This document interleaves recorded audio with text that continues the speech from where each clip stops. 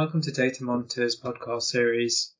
This podcast will look at RSV, specifically the RSV forecast which recently came out on the Data Monitor website.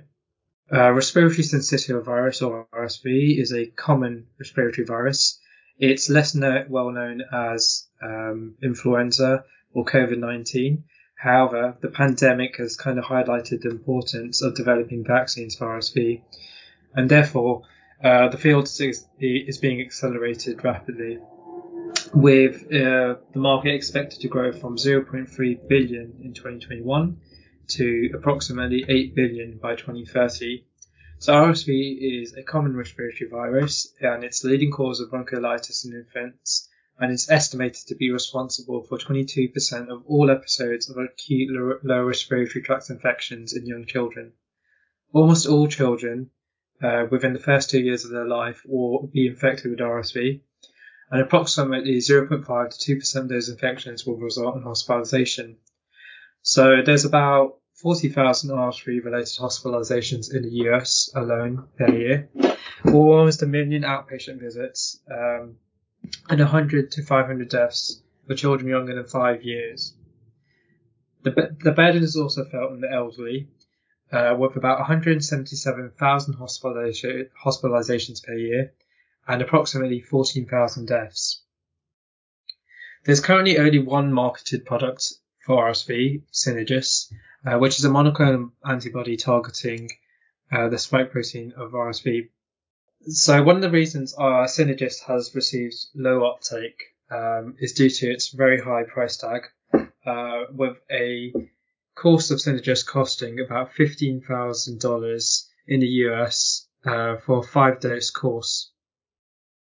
However, the RSV market is expected to shift over the next 2-3 years as AstraZeneca and Sanofi launch their next generation monoclonal antibody, nirsevimab.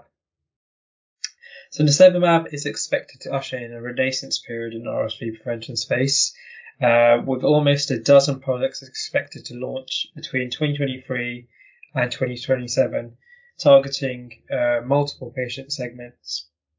The 3 segments that were used in the forecast were maternal vaccinations, which cover the first 6 years of life for infants, pediatric vaccinations.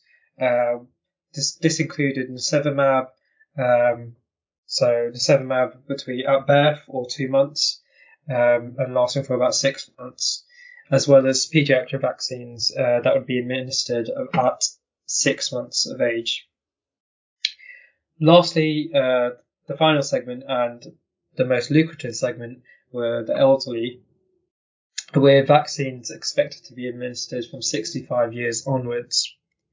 So one of the important parts of our research were finding out what we'd expect the treatment algorithm to look like for RSV. And based on our discussion with KOLs, there's a lot of uncertainty, but what we believe in the best case scenario is that a typical vaccination schedule will involve maternal vaccination, which will provide protection immediately at birth. Then infants will be given nirsevimab, probably about 2 months, maybe 4 months, which is roughly when, probably 4 months is roughly when maternal vaccination is expected to wane. At about 6 months, all infants are expected to then be switched onto pediatric vaccines, and a single pediatric vaccine should last them for the first 2 years of their lives, well, for the rest of that period, so that 1.5 years. There is potentially a market for at-risk adults, but it's currently not recommended in treatment guidelines, and so we haven't forecasted this at the moment. But that is a potential market. The final segment that we forecasted is the elderly, so vaccination to start at 65 years onwards. So nirsevimab is going to be marketed quite differently by AstraZeneca and Sanofi. So they're pursuing a much lower price tag than Synagis. So typically a course of Synagis was $15,000, whereas nirsevimab will be priced at somewhere in between what you'd expect for premium vaccine courses of, say, HPV, or pneumococcal vaccines. So this is somewhere between $400 and $800. We've gone for about $600, somewhere in the middle, and we believe at this price tag, nirsevimab will be competitive, and it should be taken up in all national programs.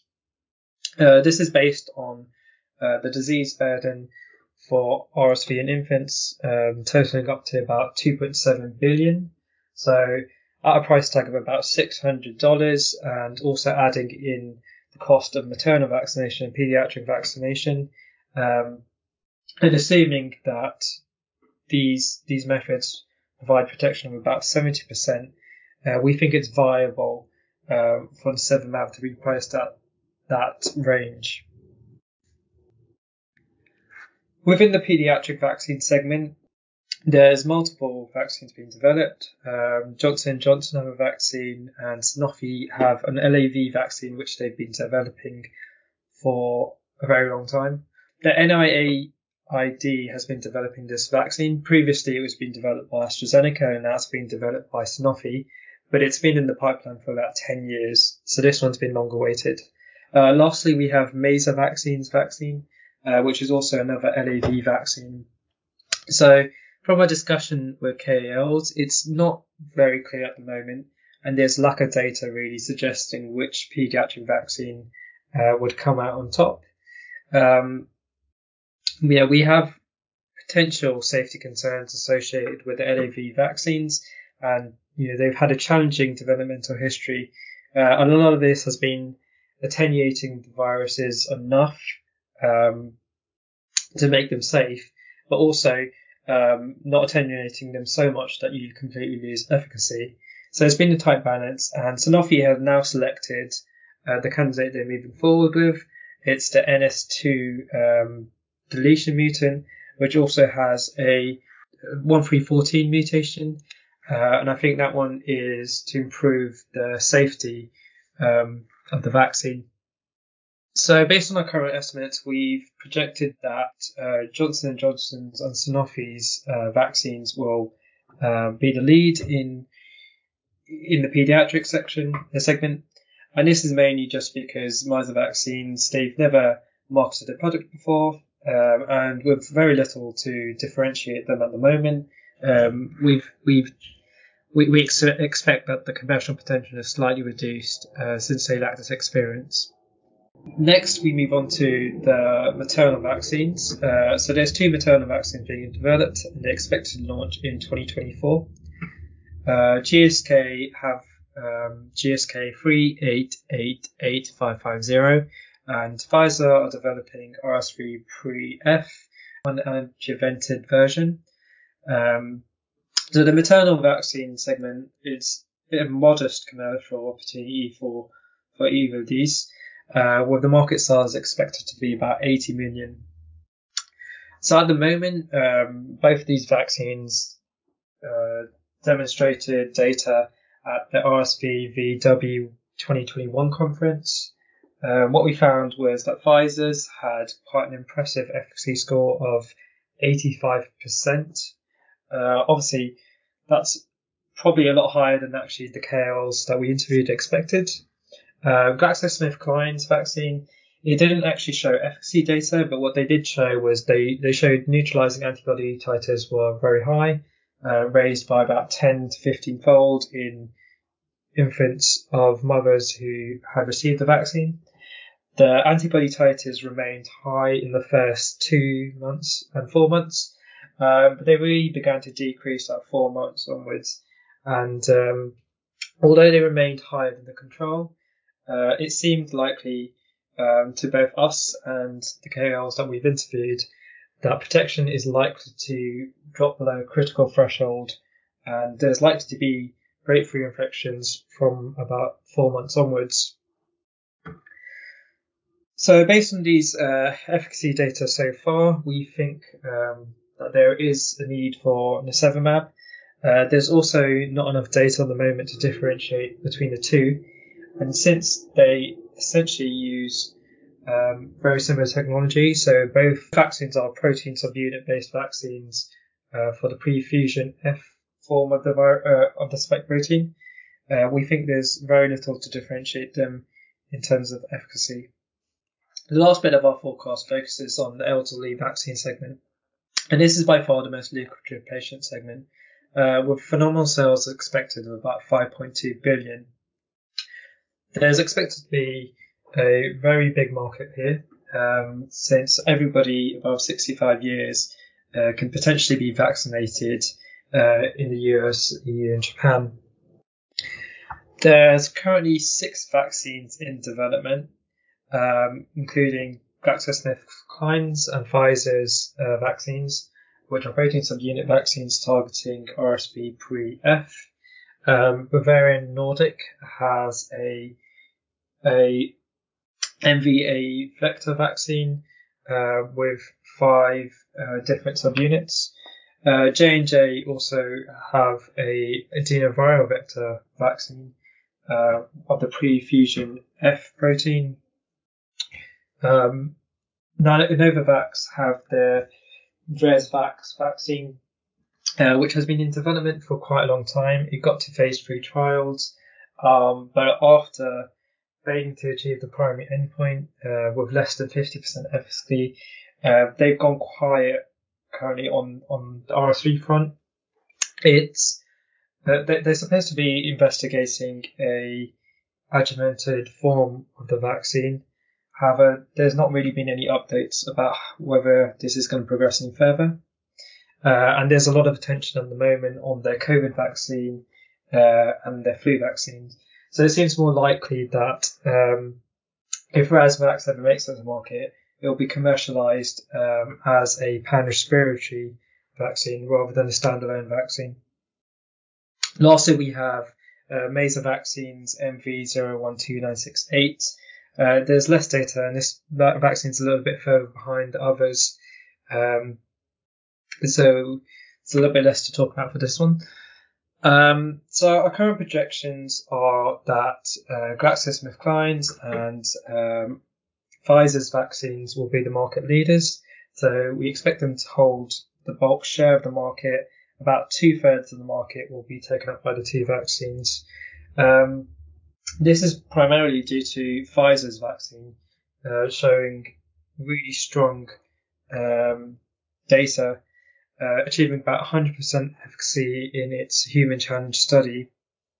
And while GSK's vaccine hasn't produced efficacy data yet, we expect it to produce similar efficacy data, and this is due to it also being focused on a protein subunit pre-fusion F pre-fusion vaccine. In third place, we expect Bavarian Nordic's vaccine to come, and Bavarian Nordic's vaccine achieved about 80% vaccine efficacy in human challenge studies.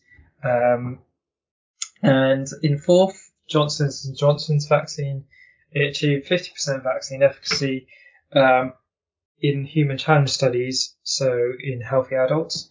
But in the elderly population, it's important to note that in a phase 2b study, it protected against